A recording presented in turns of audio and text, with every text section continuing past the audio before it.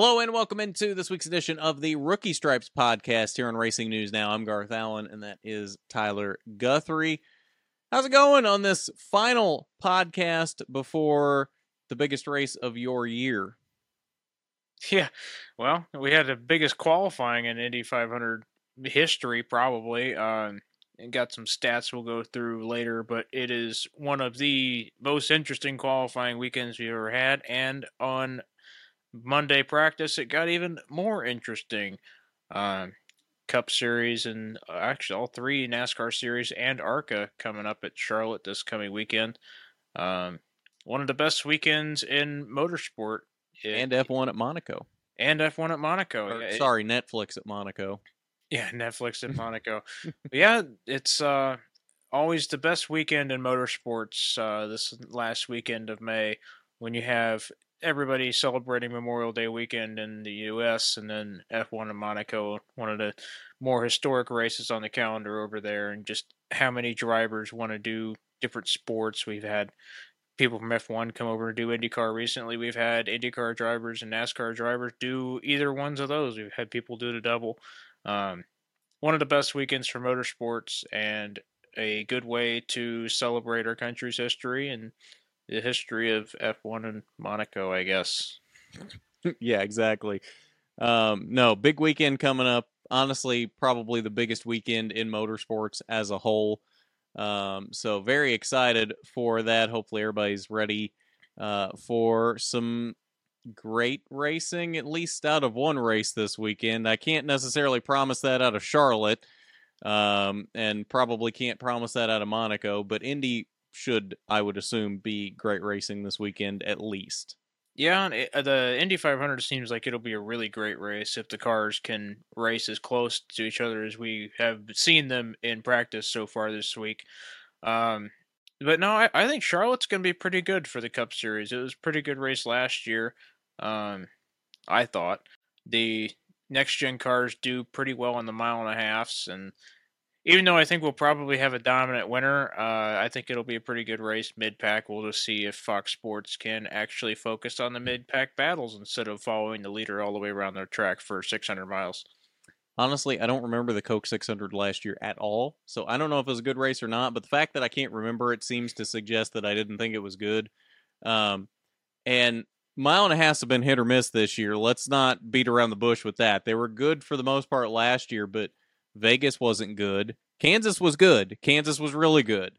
But not every mile and a half this year has been good. So just because it's a mile and a half doesn't necessarily mean that it's going to be really good. And Charlotte itself has been very hit or miss since the repave because they used that, whatever it is that they used to repave Texas and Charlotte and a lot of these recent tracks of, I can't remember where I saw this at, but they were talking about how, like, a lot of these tracks, they thought they were developing this really good asphalt that could stand up for a long time and they wouldn't have to repave again for a long time, which, if that's all you're going for, they did a really good job. But the problem is because it lasts for so long, it doesn't age, it doesn't wear, and doesn't end up producing good racing for a lot longer than it would normally. They used like some sort of like composite balls or something inside of it that made it last a lot longer than like old types of asphalt that they would use. So I think they've realized that while that does save them money in the long term, they won't have to repave the tracks again for a long time. It also makes the races at these tracks very boring. So I hope that the next time we repave a track, it's with something that wears a little quicker and gives us good racing sooner. I don't know. Yeah, and I'm with you on that. Charlotte's been very hit or miss the past several years ever since they repaved it, but I'm hopeful that this year will be a hit year for Charlotte.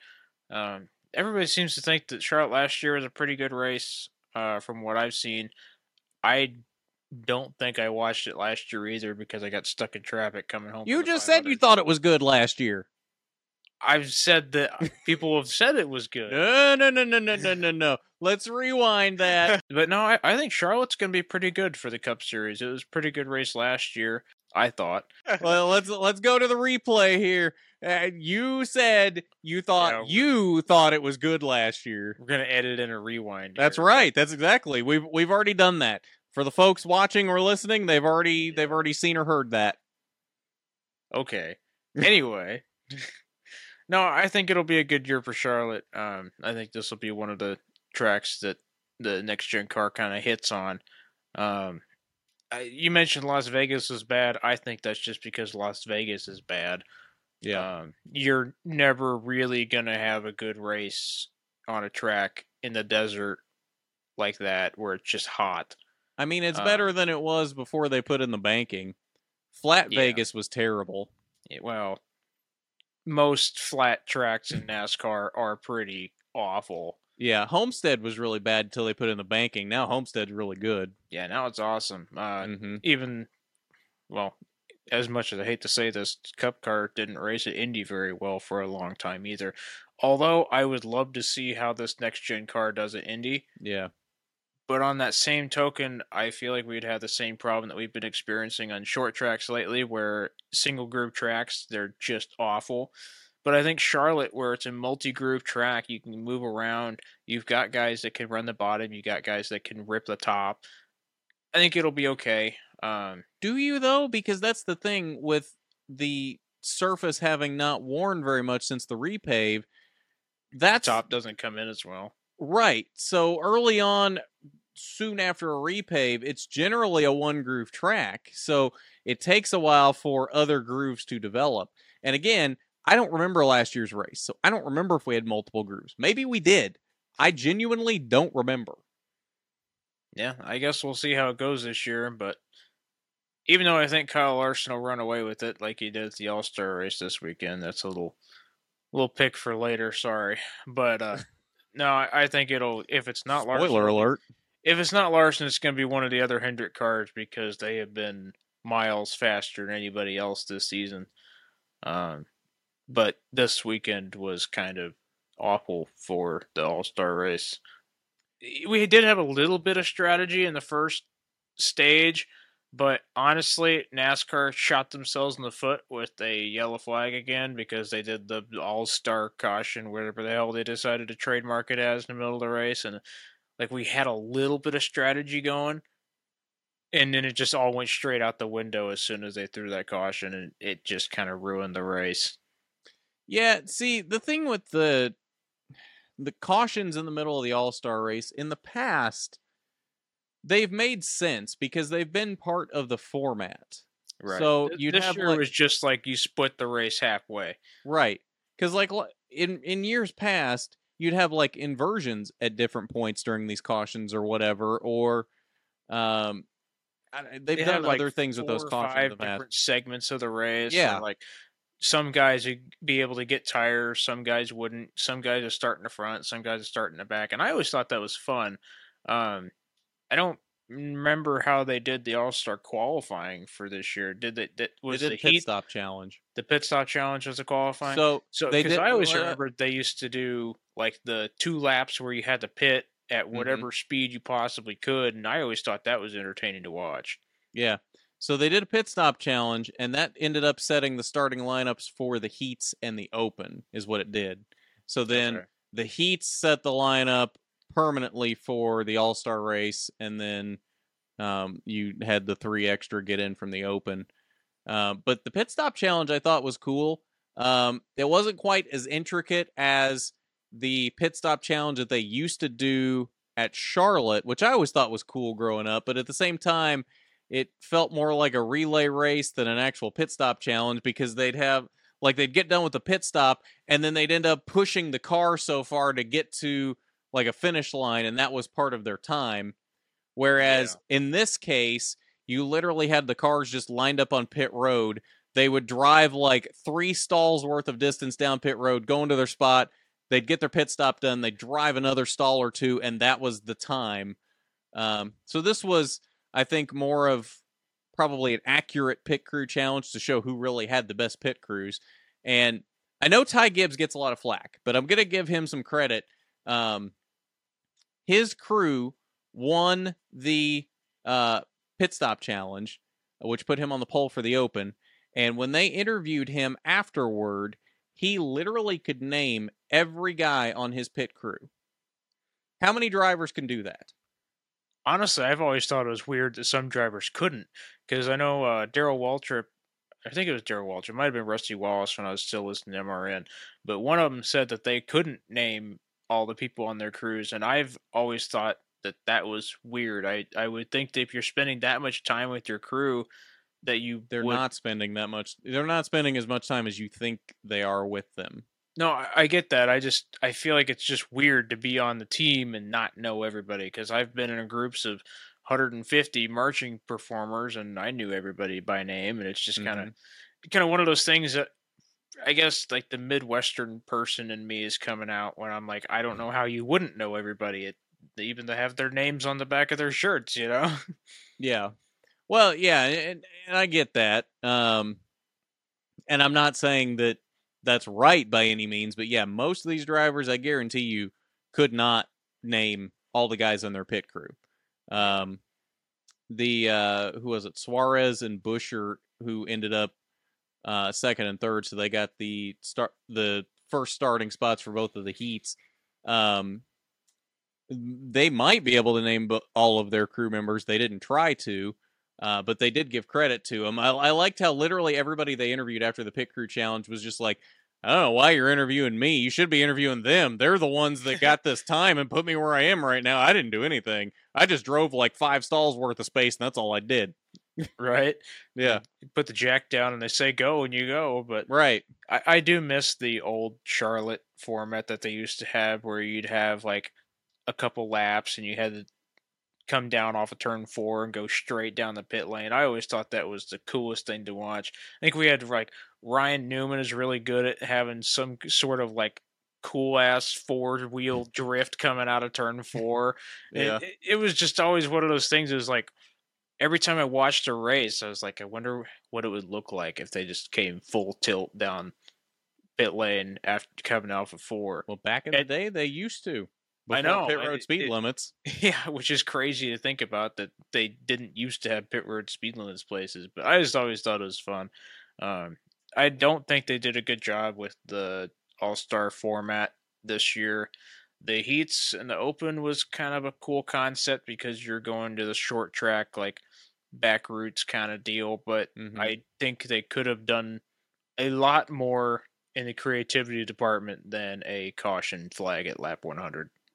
Yeah, I think a lot of it was they, in lieu of having a real format, they were just kind of going with the whole, it's cool to be back at North Wilkesboro, we're just having a race at North Wilkesboro, and they didn't really try to have any sort of a format there, which, if the racing had been better, would have been fine. The problem was the racing wasn't very good. It was cool to be back at North Wilkesboro. I mean, I was sitting there multiple times going, like having to pinch myself going, I'm watching a live race at North Wilkesboro. The last time they raced at North Wilkesboro, I was 4. I do not remember them ever racing in North Wilkesboro. I was alive for the last few years, but I don't remember it. So the fact that I was just able to watch a race that was happening live at North Wilkesboro was really cool. What was it? Just 96 was the last time there at North Wilkesboro? Yep. Well, I didn't even exist for another 5 years after that, so yeah. You're welcome for that little statistic. Yeah, thanks. Thanks for making me feel old. Yeah, you're welcome. But no, the Cup race was another one of those next-gen short track races that was just miserable. The middle of the first segment, I'm going to call it, was kind of neat, like, because they had a caution in the middle of it. And a couple guys pit for tires, and most guys didn't. And you see Larson come ripping through the field with a couple other guys following him. That was interesting to watch. And I was hoping we would get that again. Instead, NASCAR decided to completely ruin it and throw a caution in the middle of the race that we didn't need. So I thought it was interesting. Obviously, I've never watched North Wilkesboro race, but you've never even watched like a replay of one? No, you need to go back. There's at least the 96 ones I know are on YouTube. I'm sure there's more than that. You need to go back and watch some. There were some good races at Wilkesboro. I probably will at some point, but I think it was DW is saying that North Wilkesboro was notorious for having long green flag runs, Mm-hmm. and that's fine if you're going to let the strategy part of it play out. Mm-hmm. But if you're going to keep doing the stages stuff and just split it right down the center, you're never going to have a good race, especially when the cars on equal tires are not able to race each other. Right. The truck race was significantly better than the cup race, which is not surprising, I don't think. Um, I just thought it disappointing that the cup cars, even when they're racing for the $1 million prize, were just not at all able to race. That I Well, just didn't like that.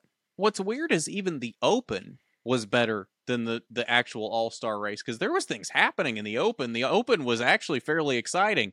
You had Gragson running out of talent, going down into turn one, and just driving straight into the pit wall and wrecking three other cars.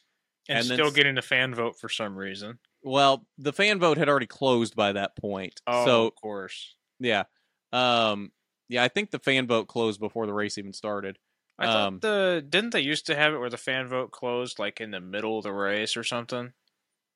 I think so. Yeah, Because like when it back. was still at Charlotte, it was like Hmm. they decided a fan vote after the race is already over, Yeah. which I like that better. Of course, I don't want to see Noah Gragson getting the fan vote, regardless of how he's getting it. But Well, Noah yeah, Gregson's pretty popular, so I don't understand how you can take out half the field at Road America and not get a penalty and still be super popular. But I guess all you had to do to be unpopular in NASCAR is be a different skin color now. So I don't understand the stuff with Bubba Wallace still. I will never understand it, but I don't get why hacking into the team radio to tell him that he sucks at driving, even though he just finished second in the All Star race, is a good idea.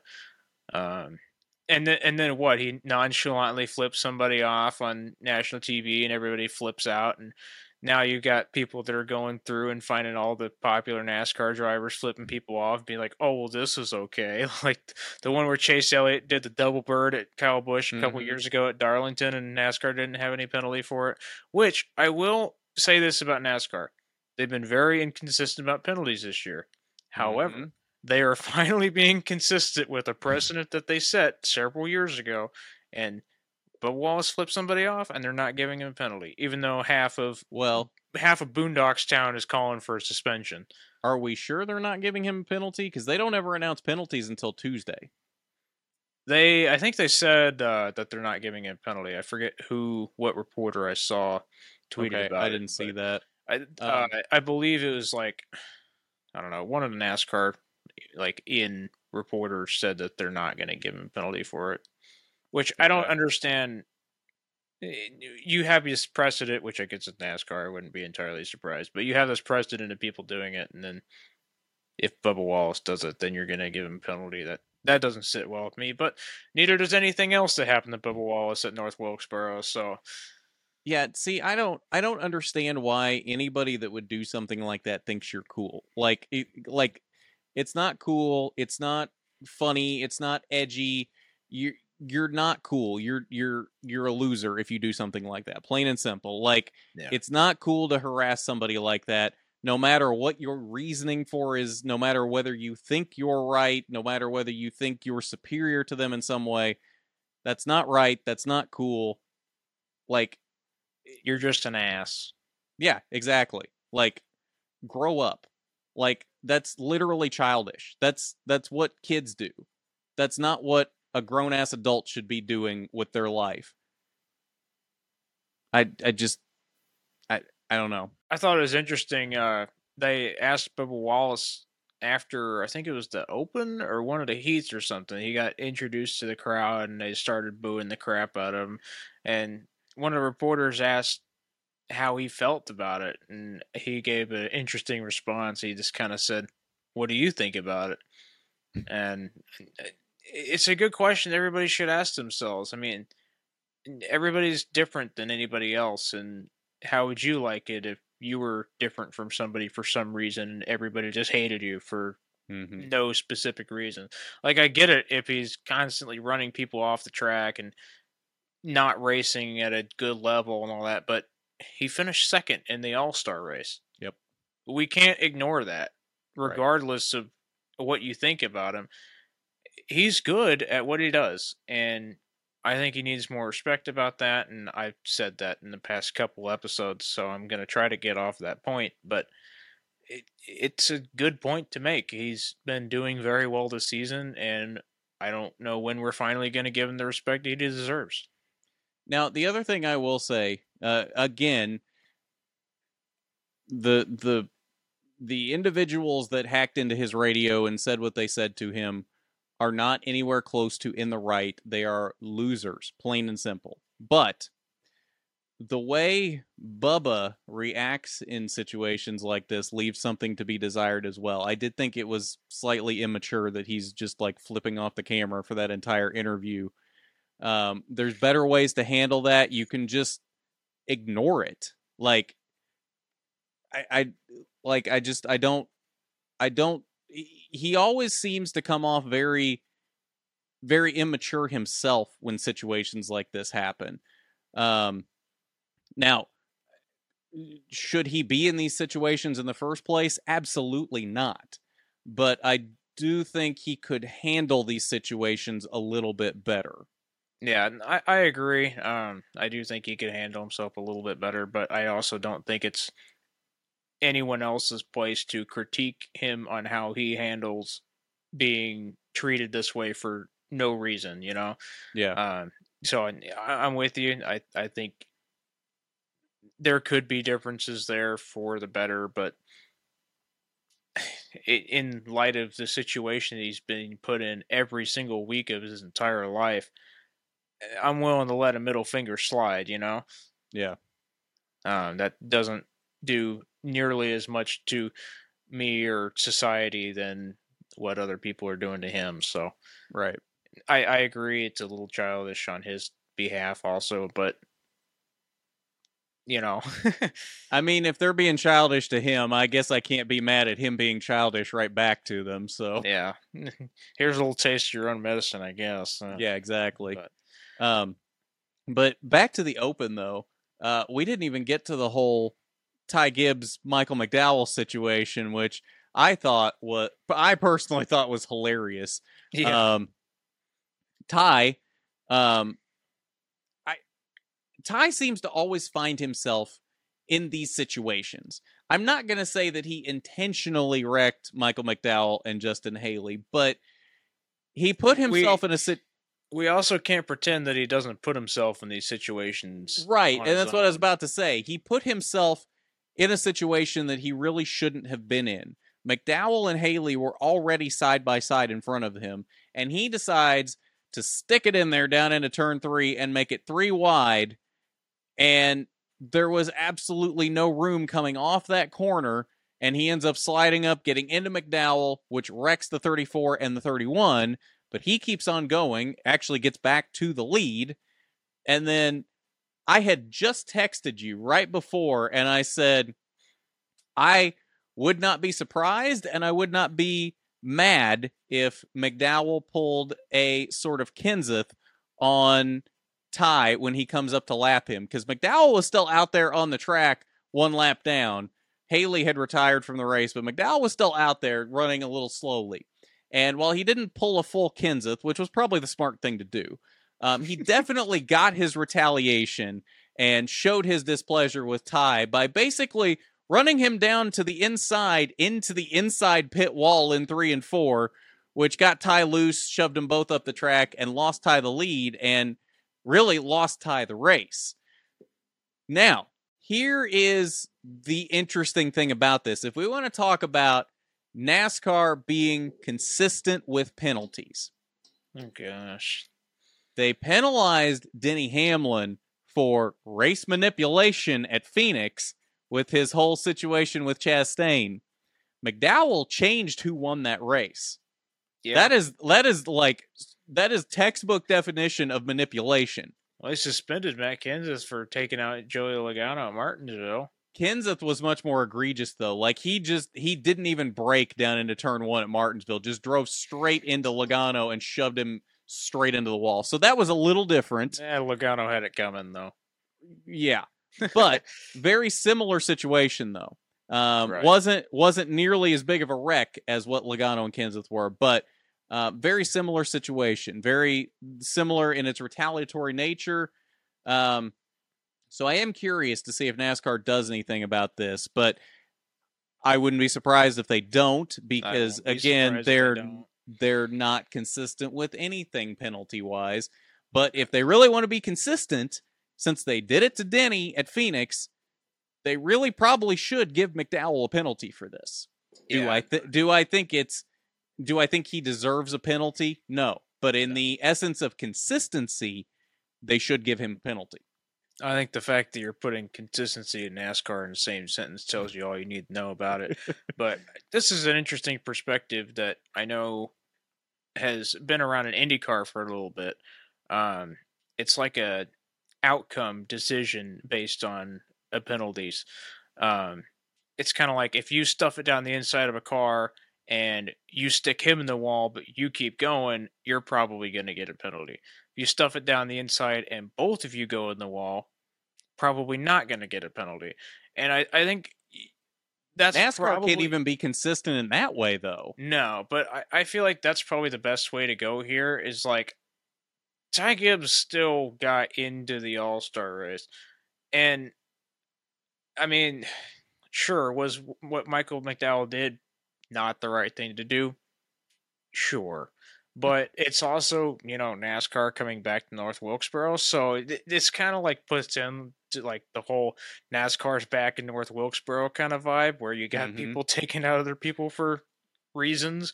Yeah. But no, I think that if McDowell had done a Matt Kenseth and stuffed him straight in the outside wall, then sure. But it's a non-points paying race and it's just kind of, we're going around for money anyway. So I don't think there's any reason why you would have a penalty for this. Nobody got hurt. Nothing really happened. Ty Gibbs still made it into the final, but yeah, it was a pretty interesting scene. I did think Michael McDowell was probably going to get him back, and McDowell had a funny quote after the race. He said, or somebody asked him, why he didn't actually take him out, and he said that he didn't have a budget for the fine, otherwise he'd still be down there and not talking to the reporter. Yeah. But Michael McDowell's always been kind of funny, I thought. But yeah, no, I did think it was kind of funny. Ty and Michael are both very outspokenly religious. So somebody tweeted after the race, Ty and Michael at church after this race, and it was just a promo video for like WWE Raw with John Cena and The Rock. I didn't see that. That's hilarious. Yep. Yeah, it's pretty good, especially Ty Gibbs with the Jesus car this year. Yeah, exactly. The only Ty Gibbs car we're actually going to get a diecast of this year too, because Monster sucks. But right, I guess we'll get the Interstate Batteries one too. I think along with the other three Joe Gibbs Interstate Batteries cars. Right. Which, if you notice, they all three are slightly different. They are, yeah. Yeah. Because I didn't realize that. Makes me hate it even more, but whatever. Yeah, I didn't realize that until I saw somebody point it out on social media. But every one of the 4 Interstate Batteries cars has some sort of slight difference to it. None of them are the same.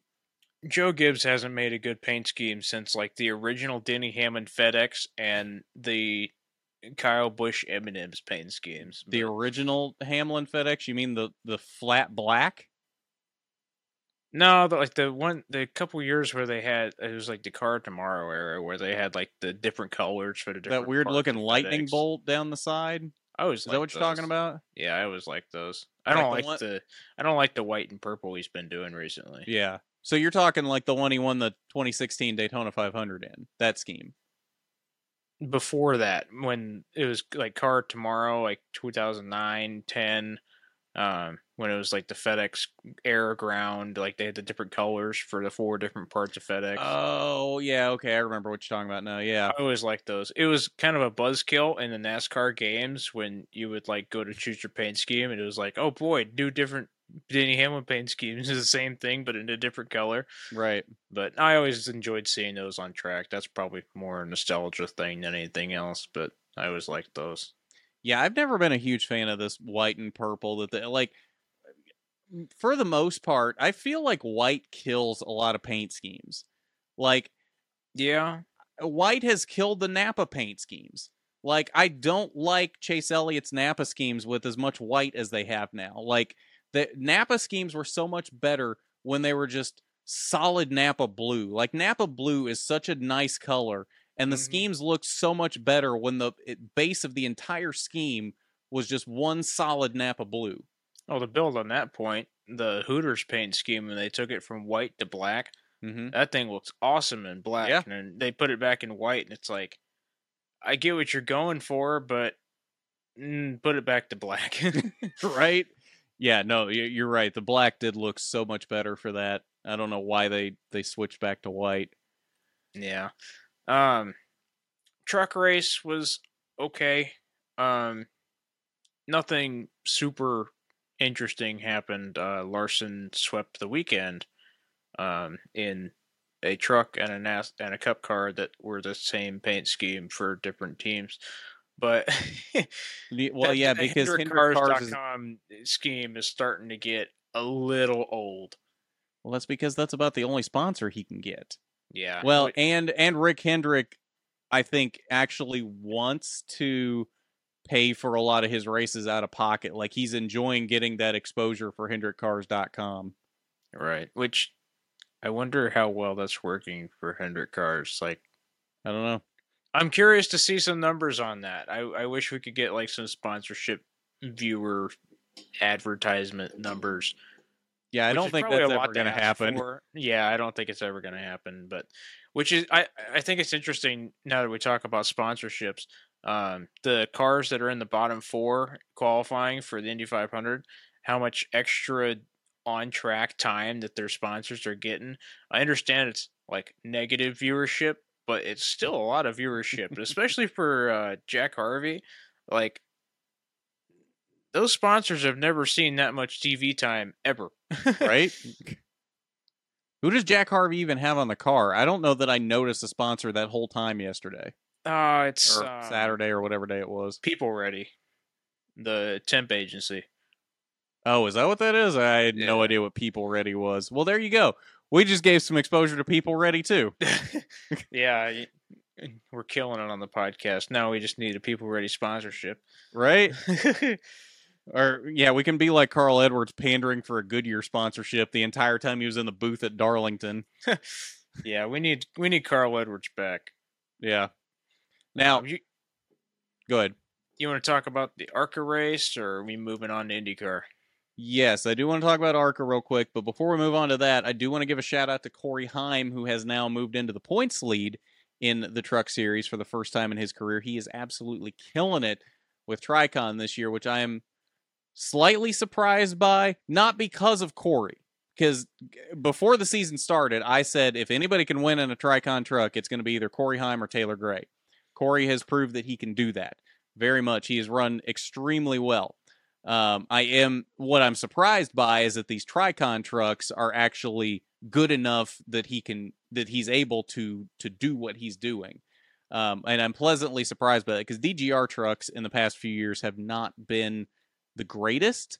So I wasn't super confident he was going to have the trucks he needed underneath him, but it seems like he does. Either that or he's just that good that he's making mediocre trucks better, which I wouldn't be surprised by that either, because I think Corey Heim has the potential to be an elite level talent one of these days once he gets to the Cup Series.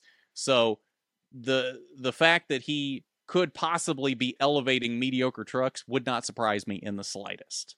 Yeah, and if a driver is elevating mediocre equipment, that just bodes well for the rest of his career. Yep. Because you're not always going to have the top equipment. And if you can do well in middle to low tier equipment, it just makes you that much better when you get into top tier equipment. We've seen that with people like Kyle Larson, who Chip Ganassi was not the best in Cup Series. I don't think they were ever very good, but Larson made that car. He made that car a lot better than it should have been. Oh, he absolutely did. Ganassi had a period where they were really good, like 2002-ish, when Sterling Marlin made a championship run. They were pretty good about then, but they kind of fell off after that point. But yeah, in the years that Larson was there, no, they were absolutely not super great cars, and he made those cars much, much better than they should have been. Okay, on to ARCA East from Flat Rock, the Dutch Boy 150. The biggest ARCA race of the year. Yeah, right. Their advertisements tell you so. Right, or Charlie on every broadcast tells you so. It did not deliver. Absolutely did not deliver. I mean, it was decent. I'm not going to say it was a terrible race, but for all the hype that they put into this race, it didn't deliver. There were interesting things about it. Like, it was cool that Billy Venturini ran so well. He ended up in 4th for the first time he's been in a car since, I think, 2006. So the fact that he could go out there and still finish 4th against all these extremely talented kids that are out there says a lot. Also says a lot to the performance of the Venturini car in general. That too, yes. But outside of that, there wasn't a lot to talk about for this race. I mean, Luke Fenhouse led. No, he didn't lead any laps. I thought he led at one point. I guess he didn't. Sean Hingorani led a lot of laps in this race. He led 102, dominated a lot of the early portion of the race, and then I think used his stuff up and fell back to 3rd late, and we ended up with another William Sawalich win. He led the last 48 laps, about the last 1/3 of the race. Big shocker, the 18 JGR car wins again. That being said, LeVar Scott was running him down at the end of the race, just ran out of time, so it would have been interesting to see what LeVar Scott could have done. I did get really annoyed with this race, especially early on, because we only had like 5 up-to-speed cars in this race out of the 16 cars that were in this race. Ouch. So on a quarter-mile track, your up-to-speed cars are going to catch your slow cars very quickly, and it became a traffic jam very quickly. It became more a game of dodgems than it was a race. Like, it was more the leaders just having to dodge lap traffic than it was them actually racing each other. So that got very annoying in the middle of the race. I've had this gripe about slow cars in the past, and I've been told that I'm wrong. So, you're wrong. Yeah, well, it won't be the last time I'm told that.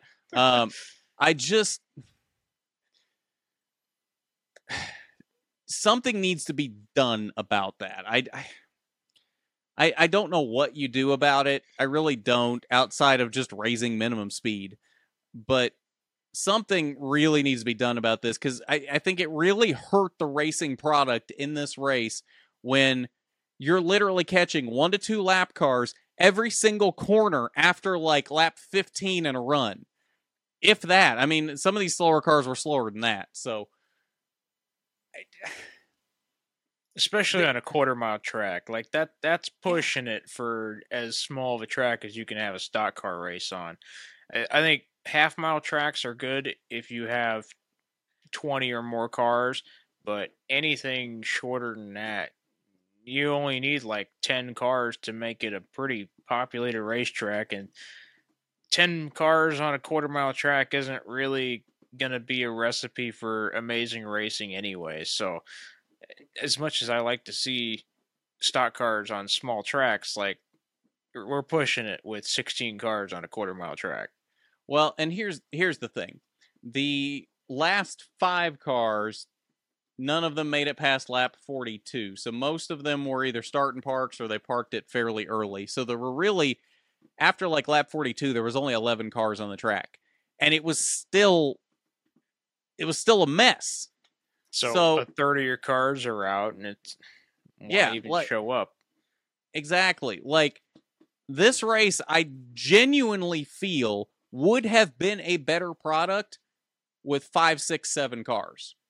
Yeah. And I've made that argument in the past, and I've been told I'm an idiot because more cars equals better racing because we always need more cars.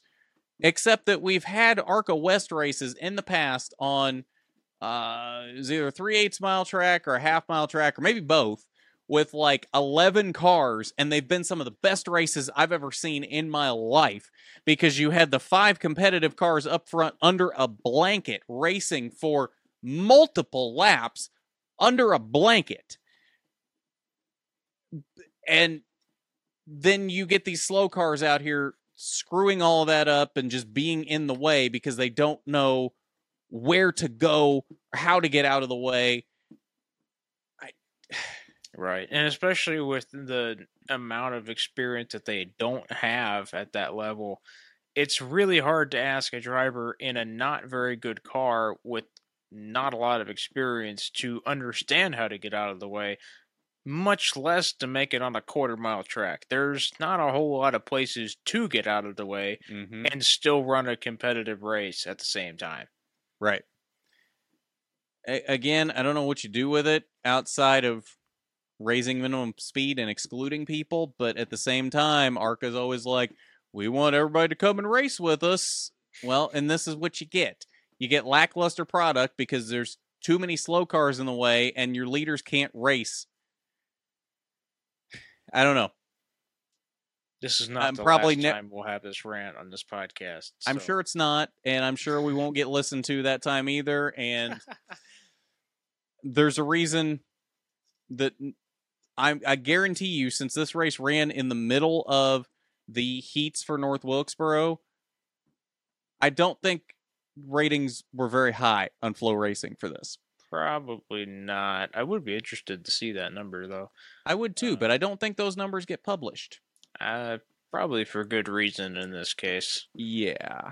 But yeah, it's not encouraging to see races like that where just so many cars are so far off the pace it's not even fun to watch. And sure, most of them were gone by like lap 50, but by then the leaders are so spread out anyway because of this that it's hard to reel them back in and make it competitive again. So, yep, too many cars on a track that can't really have that many cars on it, and we've run into that problem in the top 3 series, I think, a couple times with half-mile tracks like Bristol and Martinsville. Still put on good racing, and it's kind of part of the racing to be able to get around the slow cars, but there's a point where slow is slow, and maybe you just shouldn't be here. Yeah, exactly. Like, at that point, what are you getting out of it?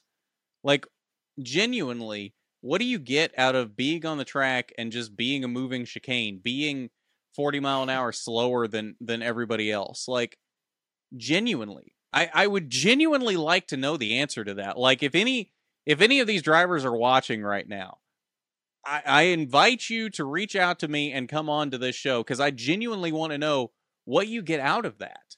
Hey, maybe they're practicing to be in the GT3 level at Le Mans, and they're just wanting the LMP1 cars to go flying by. Right? Like, I just can't imagine that there's any enjoyment in that because what are you gaining out of that? Because even if you're in a GT3 car and getting blown by LMP1s, you might still win your class.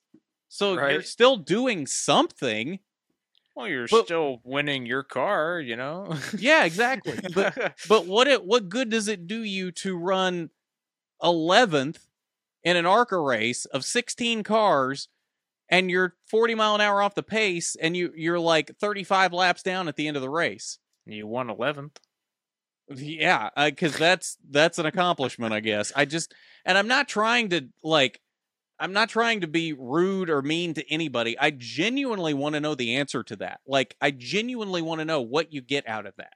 Yeah, because I don't see it. I don't know if it's an experience thing or what, but I know I'd be miserable if I was running that far back in the pack and that slow and not able to do anything about it. I don't know if you can make the experience argument because half of these guys are like in their 40s and 50s.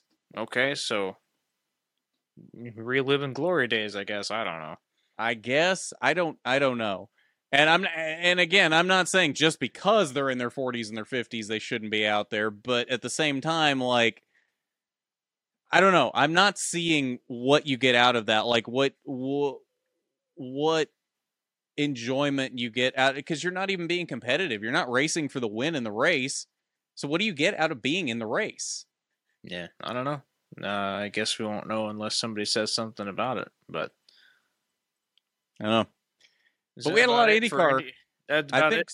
NASCAR. I think so. So we had some IndyCar stuff happening this weekend, Mr. IndyCar expert.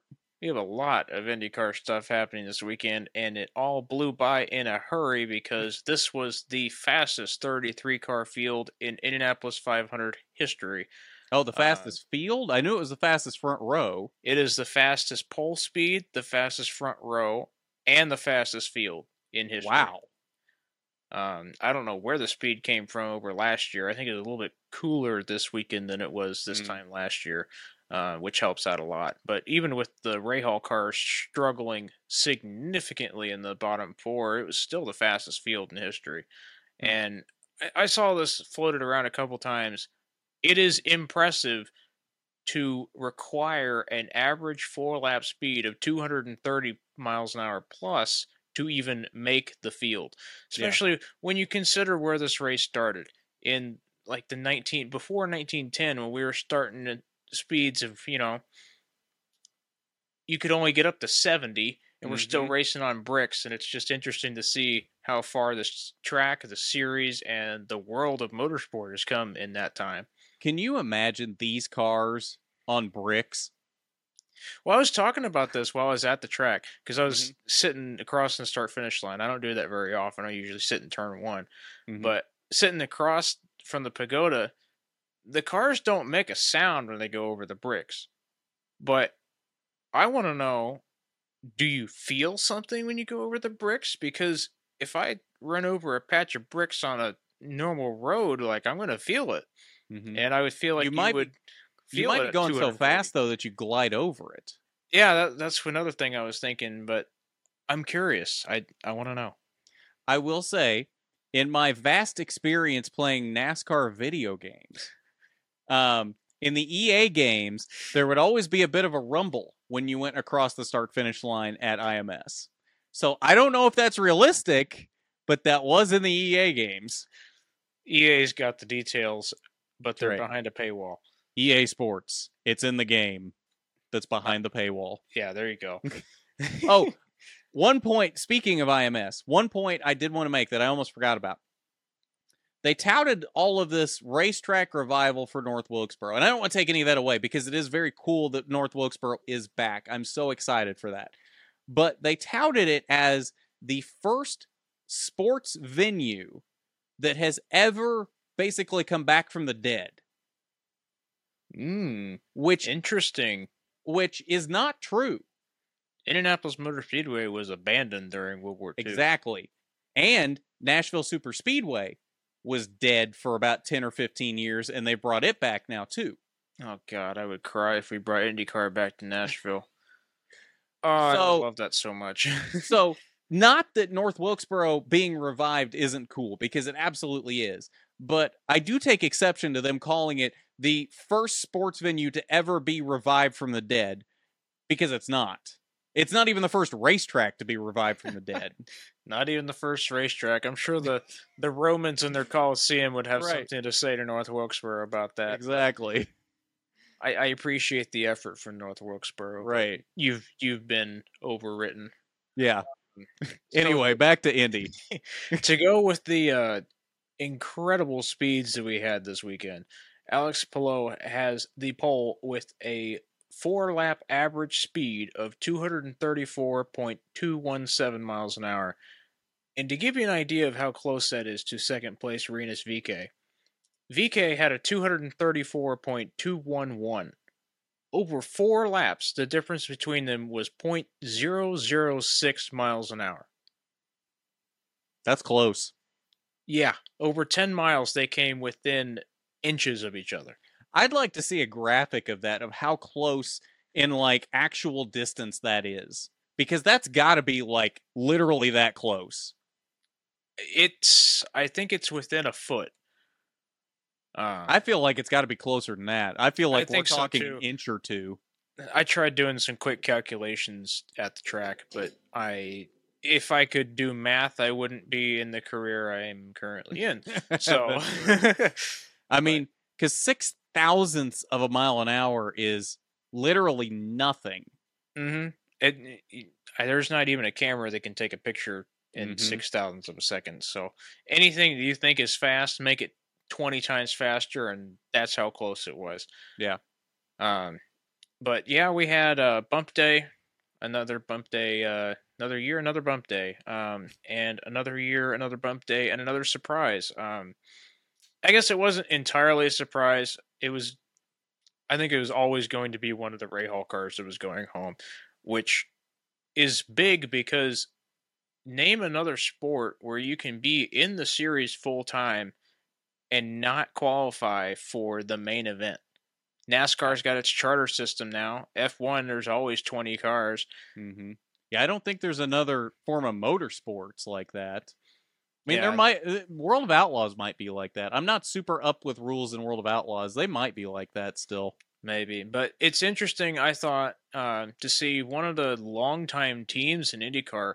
Rahal Letterman Lanigan is owned by Bobby Rahal. Bobby Rahal's been coming to the Speedway for a really freaking long time. He's won the 500. Graham has come close several times, but Graham Rahal is the car that will not make the field of 33 for this year's Indianapolis 500. And the amount of emotion on his face when Jack Harvey bumped him off, which we'll get into Jack Harvey here in a second because that was insane by itself. Now, But let me ask you this. You texted me on Saturday after they had the initial qualifying to determine who was in the bottom four, and you said Graham Rahal bump ? Was that more of a joke, or did you actually think there was a real possibility he would get bumped? I did think there's a real possibility. All those cars were having major problems on Saturday.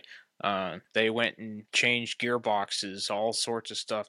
Graham Rahal's he couldn't even adjust his car on his final qualifying run on Sunday. It just stuff like that. Everything went wrong for Rahal this weekend, and I was hopeful that Graham could still make the race because I think he would have had a good race car. They just couldn't get the qualifying speed out of it. Mm-hmm. But it's just one of those things. I mean, his dad, Bobby Rahal, got bumped out of the Indianapolis 500 30 years ago to the year. 30 years later, his son Graham gets bumped out of Indianapolis 500. And Graham had some interesting things to say when he found out he was bumped out of the field. Indianapolis doesn't give you anything. You got to earn every little bit of it, and this year his team didn't earn it. He thanked every member of his team. He signed every autograph and took every picture with every fan on his way in and out of the speedway both days on a really terrible weekend for Rahal Letterman Lanigan.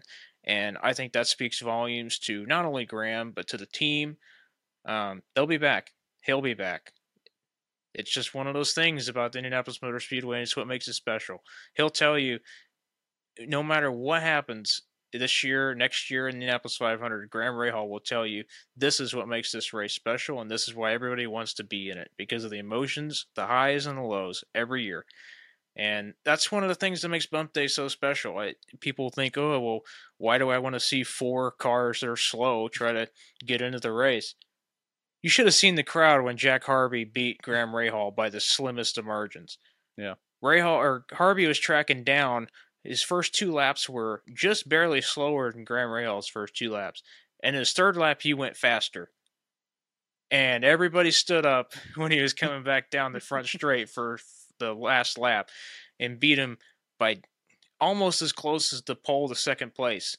Mm-hmm. And that's how close it was for 33rd and 34th. Name me another series that has cars that competitive through the entire field. You can't. I don't think I can, no. You can't. You can't even do it with NASCAR and Cup Series. No. Rick Ware cars aren't that close. That being said, though, Ryan Newman has done a lot better with those Rick Ware cars than anybody has ever done with those. I think Ryan Newman's also the best driver to ever be in a Rick Ware car. Oh, absolutely. I don't think there's any question about that. Well, I mean, wasn't Roman Grosjean in a Rick Ware car for like a year in IndyCar? Well, I'm thinking just NASCAR Rick Ware I'm just cars. saying, best drivers to ever be in a Rick Ware car. Well, I mean, if we're talking Rick Ware as a whole, aren't they really good in sports cars? I'm opening up a can of worms I don't want to open here. But no, um, Bump Day was big. Pole Day was also big. Insane lap times. The only person that has a faster lap at the Indianapolis Motor Speedway is Ari Lyondike because he had an insane 237 point something mile an hour lap record damn, that will never be beaten. how, Um, how did what? that's a great question. It was a practice lap. He probably got a toe or something, Hmm. but it was just one of those insane laps that nobody will ever be able to Hmm. recreate. Um, So it wasn't in qualifying; it was in practice. no, but he still has the qualifying lap record, but not the 4 lap average record. Oh, okay. But yeah, he ran a 237 something in practice later that week, which is just it's insane. 2.5 miles and your average speed is 237 and you're going through 4 turns that only have like 13 degrees of banking. Holy crap. Yeah, I do find it interesting. Back to Graham Rahal, that 100 Days to Indy just started trying to build him up as a character. Is either in the Long Beach or in the Barber episode where they started showing him off, and he was complaining after practice or qualifying or something, like how everything hurt and his sciatic nerve was flaring up and all this stuff. And I'm curious, now that they've started to build him up as a character, how they're going to play that in the last episode when he gets bumped out of the race. Yeah, I wish they would have done this 100 Days to Indy thing for the full season Mm-hmm. because there's so much more to IndyCar than just the Indy 500. Yeah. But yeah, that's a good point. I do wonder how they'll portray that. They've been doing a really good job at that show so far. They This year. have. And can I say, I really like Liz Power. Yeah. Um, Yeah, her, I never thought that a TV show would make me start to like Willpower. And right? I hope my dad doesn't hear me say that because I won't be getting any more Christmas presents from the family. But I'm genuinely invested now in her health and well-being, and like she's just got like the best personality. Like watch him during the Barber race was one of the coolest, most heartfelt things I think I've ever watched on any TV show. yeah, and it seems like every driver has a relationship like that in their life in that Mm-hmm. show. It's fun to see the inside of everybody's life like that, and the people that we see these drivers on the track and we're like treating them as superstars and stuff like that. They're people too, and it's interesting to see that side of them.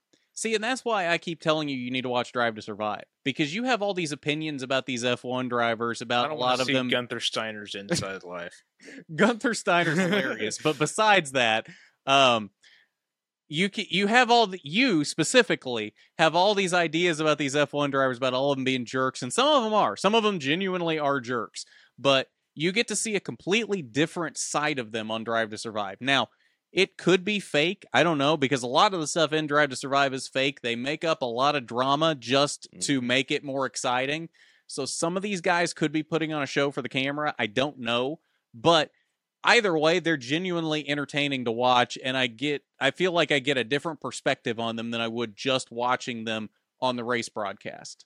I'll check it out at some point, but for now, I'll take pride in the fact that IndyCar doesn't need to fabricate excitement in a Netflix TV series.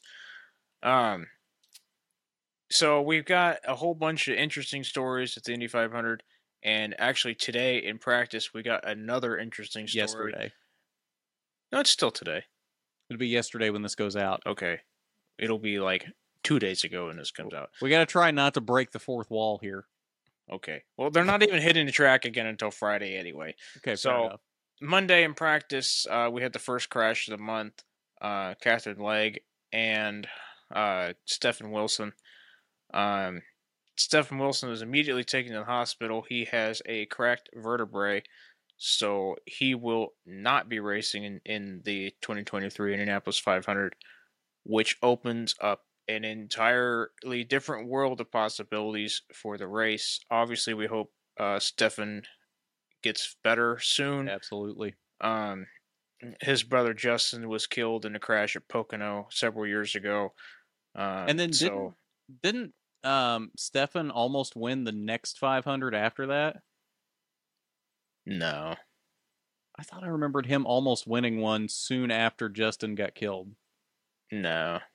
Really? He's never been super competitive at the 500. Okay. I don't know. He started getting rides in the 500 after Justin Wilson got killed, but he's Mm-hmm. never been super competitive. Okay. Um, but yeah, it was not good to see another Wilson brother in an ambulance at a speedway. Um, Glad he's okay. Um, Obviously, he's kind of hurting right now, but he'll be back. But with him not in the car this coming weekend, that opens up a whole new realm of possibilities for Brian Reinbold. Who do they put in that car? Do they race that car? They have already said that they are preparing the backup car. So regardless of who they put in the car, they will start last. Um, but they could sell the car. They could sell the spot. They could put a completely different driver in that car. A couple interesting possibilities that I would be on the lookout for. Sage Karam has driven for driver Reinbold in the past. He has always been fast in an Indy car, even though Chip Ganassi didn't like that he crashed a bunch of his Indy cars. But he's always been fast. He's very good at Indianapolis. Jerry Hildebrand almost won his rookie Indianapolis 500. Came as close as you possibly could to winning Indianapolis 500 and stuffed it in the wall coming out of 4 on the last lap. I disagree with that. Marco Andretti came closer than he did. Okay, that's fair. Another one of those Indianapolis heartbreak stories, but Yep. Jerry Hildebrand, he's been good every year he's come to the 500. He's done it in several different teams. Started with Panther Racing, moved to Ed Carpenter later. He has raced in the 500 for Giant Rainbow before. And as far as I know, he's not doing anything on Sunday.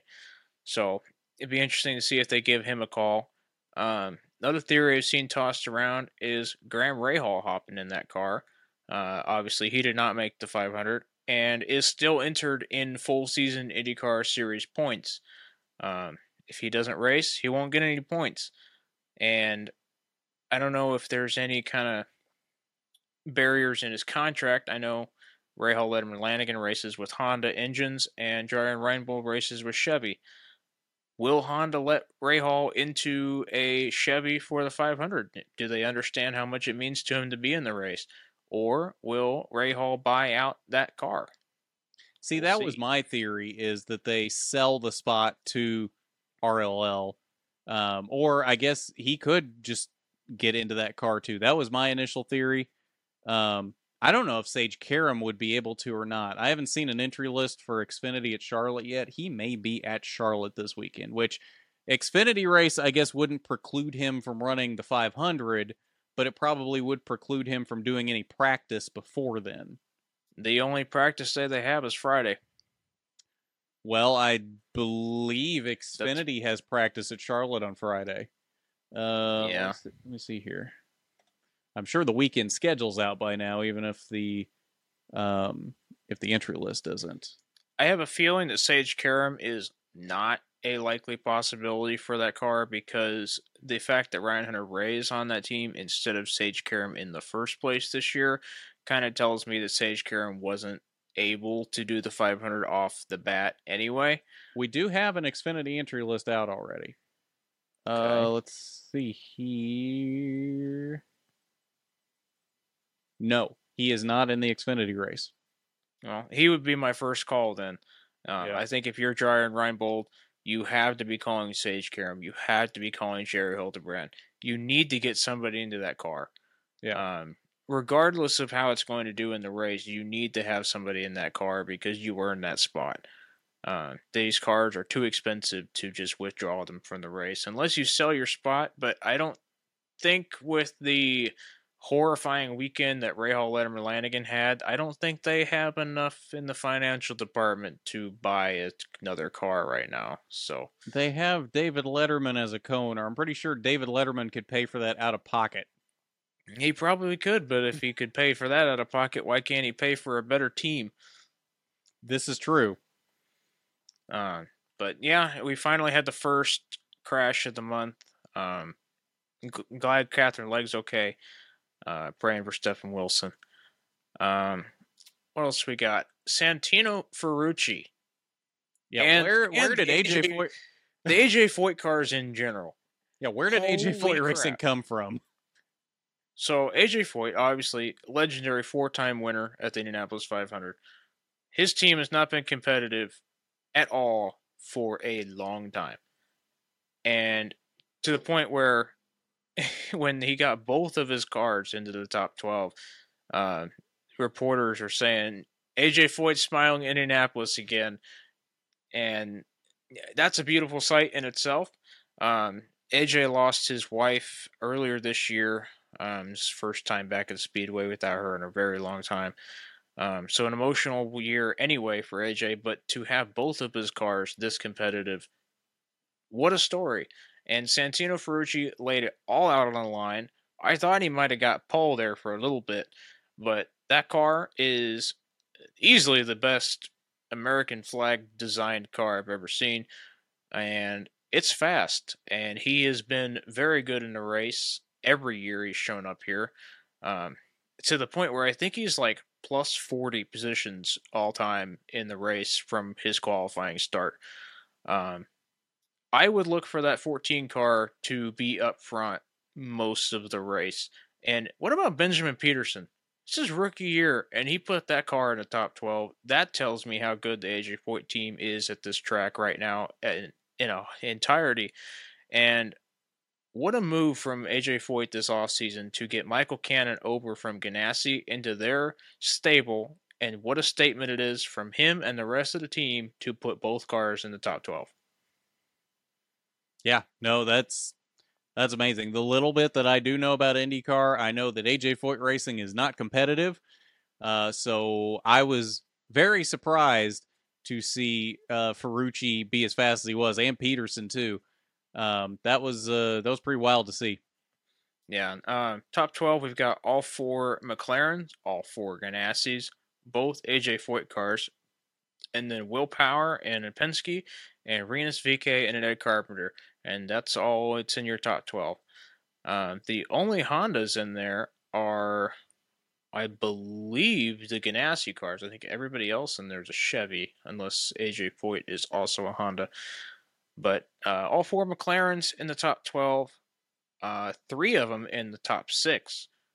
Or no, only 2 of them because Rossi didn't make top 6. But final year for Tony Kanaan at the Speedway. In his heartfelt letter to the fans at Indianapolis. It'll be weird to not see him back next year, but I have a sneaking suspicion that we will see him back next year. I don't think Tony Kanaan's ready to hang it up just yet.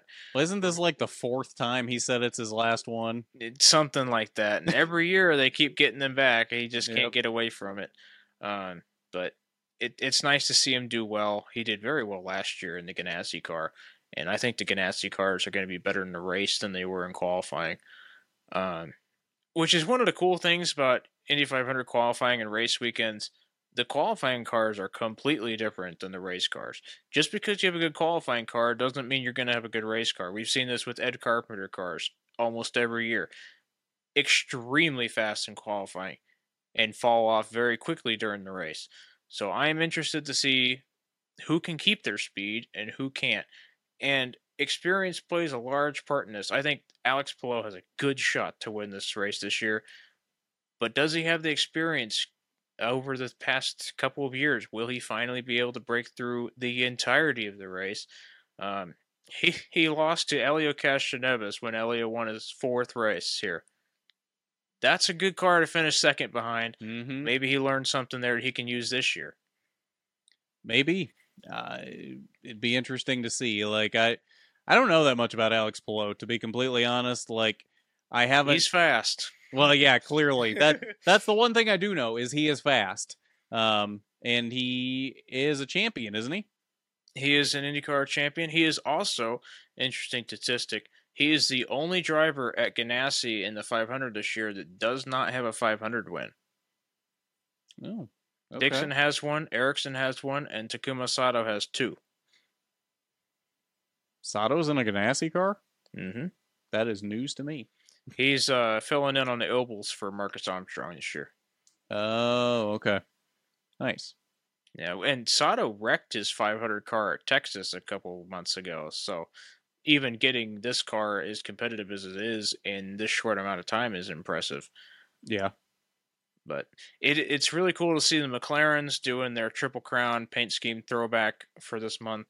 Alexander Rossi is throwing it back to Johnny Rutherford's 1974 Indianapolis 500 win. Felix Rosenquist is throwing it back to the McLaren MP4-2 Monaco win with Alan Prost, I believe. And Pato Ward is throwing it back to the 90s when McLaren won at Le Mans with the F1. It's an off black car. It looks super cool. But those three cars and Tony Kanon's, which is a weird paint scheme. It looks good, but it's weird. Just 3 stars making up that car. They're good looking cars, and they look good on track, and they look fast. Yes. Yes, they did. I mean, McLaren's been fast all year, so that really shouldn't be surprising. I think, though, unless there's anything else you want to talk about Indy related, I think it's time for predictions. Carb Day coming up on Friday. Nothing on Saturday. And then the big race on Sunday. And then the Coke 600 after that. And Monaco in the morning. We don't care about that. It's the triple crown of the biggest day of motorsports. And then you got Xfinity and trucks and ARCA this weekend, too. Big weekend. Good thing the people that are racing in the 2 races that matter aren't awake to see the first one. Right. Actually, Monaco, I don't think starts till like 8 a.m. Yeah, Eastern, probably something like that. So I mean, will it's already be not at terrible. the track by then, so Yeah, we'll see how that goes. It's a bright and early Sunday morning for me every year. yeah.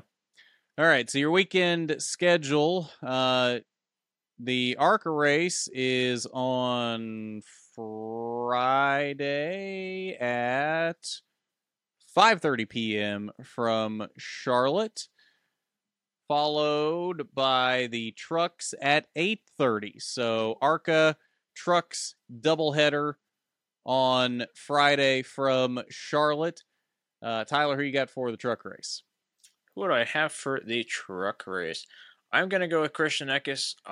He's been having a heck of a season so far this year. He did not do well at Wilkesboro, though. He did not do well at Wilkesboro, and I think that's gonna fuel him to come back and slap everybody in the face at Charlotte this weekend. Okay, fair enough.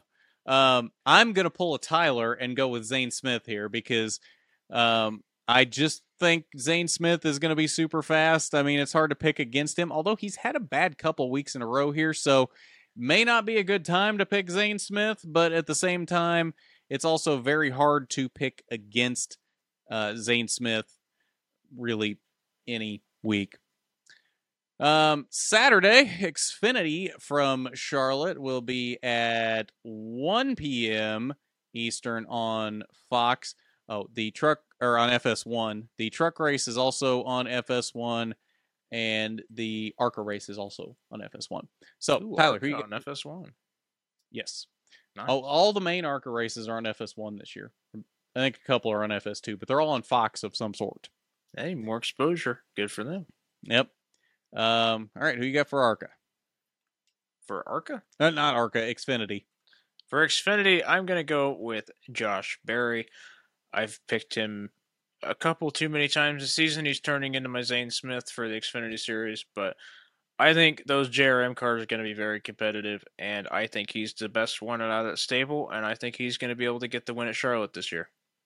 I mean, he did win this race last year, so I can't say that that's a bad pick. At the same time, I'm going to pick the guy that finished third last year, Josh's teammate, Sam Mayer. I think Sam Mayer finally picks up his first win in the Xfinity Series and finally puts his name more on the map out there. He's had a lot of bad luck this season. I think he finally turns it around and finally gets to victory lane. He's been fast, and this would be a statement win. It would be. All right. On Sunday, first race of the day will be F1 from Monaco, 9 a.m. Eastern. That'll be on ESPN of some sort. IndyCar will be the next race on Sunday. That coverage starts at 11. What time is the actual green flag? Is it 1? I believe it's noon. Noon. A couple minutes after Noon. noon. Noon. Okay. Okay. So yeah, IndyCar noon, something like that. Coverage starts at 11, but I can't Watch seem the to find when the pre-race. actual green flag is. Yeah, pre-race is really good for Indy 500. Who you got for the 500? I am going to go with Alexander Rossi. He won this race in 2016 in a fuel mileage race. He's competitive for a couple years after that and has fallen off recently. His car was not the best in top 12 qualifying because they took way too much wing out of it and the car just turned evil on him. I think he's going to have a really good race setup. He is very good at this track, and I think he's going to be there the whole race. Not a bad pick. I think he's finally due for that first win with McLaren. Though, if you've listened to any of the past podcasts for the past probably 4 to 6 weeks, I've made my pick very clear.